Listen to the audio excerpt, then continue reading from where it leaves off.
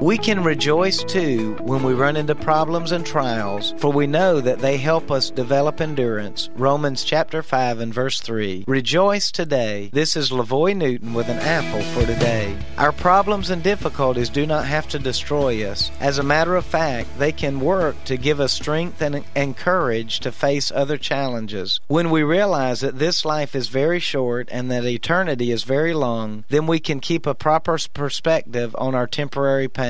I'm not discounting your pain, nor mine. I'm only saying that you can be made a better person through your trials. I too have seen this come to pass in my life. The enemy of our souls put together plans to destroy us, but when his plans fail, we are made stronger. Keep your head up, my friend, and rejoice today in the God of hope. An Apple for Today is a daily word of encouragement by pastor and author LaVoy Newton.